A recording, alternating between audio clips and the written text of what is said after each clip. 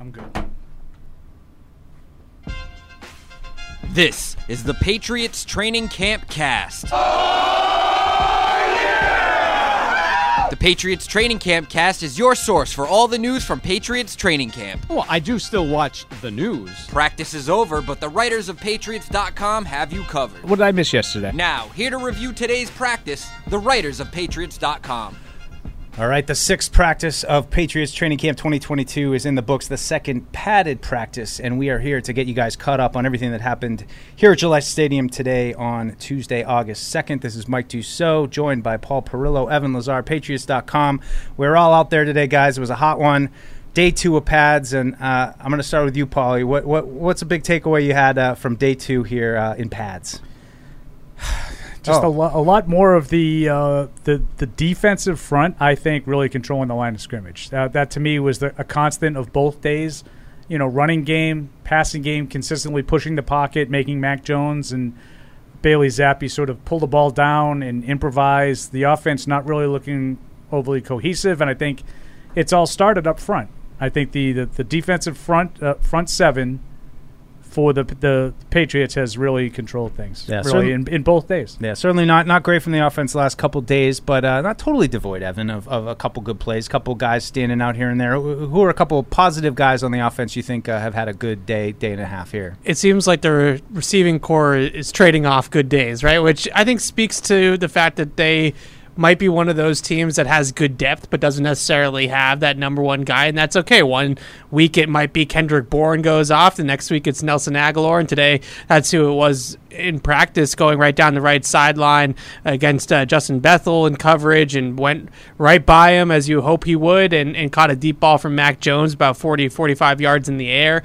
When the opportunity has been presented to them by the things going on up front, which I think we'll probably talk about, and as Paul just touched on, the downfield passing has been a little bit more available, I would say, than what we saw last year. It does seem like Aguilar and Mac have a little bit more chemistry going into year two. Tyquan Thornton can certainly get up the field, as we know. Devontae Parker has that element to his game as well. So stretching the field is one thing that, again, when the offensive line is held up and everything has allowed them to do that, it has looked a lot better this year so far. So, Paul, I mentioned the defensive front, and certainly Christian Barmore is a guy that everybody's got their eyes on. We've had a couple of days of one-on-one in pads. He's just a handful.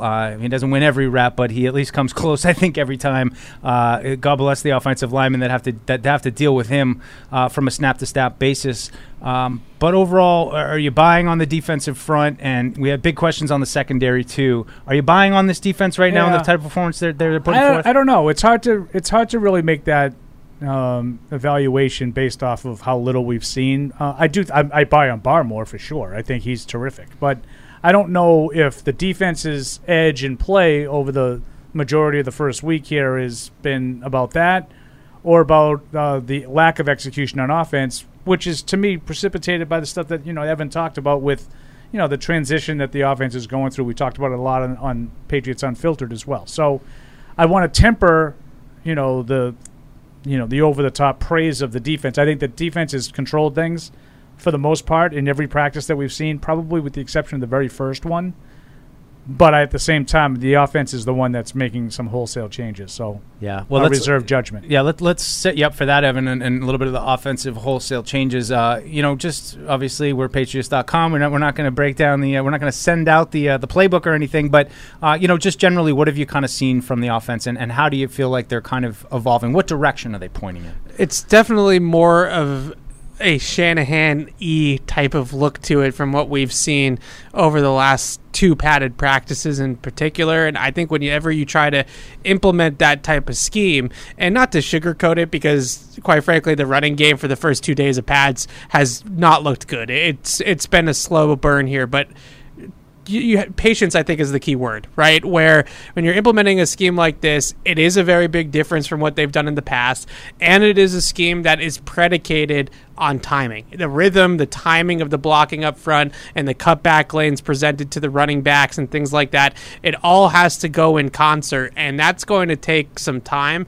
And to steal from Bill Belichick, they don't play a regular season game tomorrow, so they have another month or here to really work through some of those things. And I think right now what you're seeing with the offensive line in pass protection at times too is not physical limitations. It's not guys blowing blocks. It's not guys getting beat. It's more so, well, who's got that guy, right? What are we doing here? How are we getting to this block there? And figuring those things out is going to take time and repetition. Yeah, I think that's a good point, because I don't think it's as much about not being good enough as it is not really being sure what they're doing. I agree with Evan's assessment on that.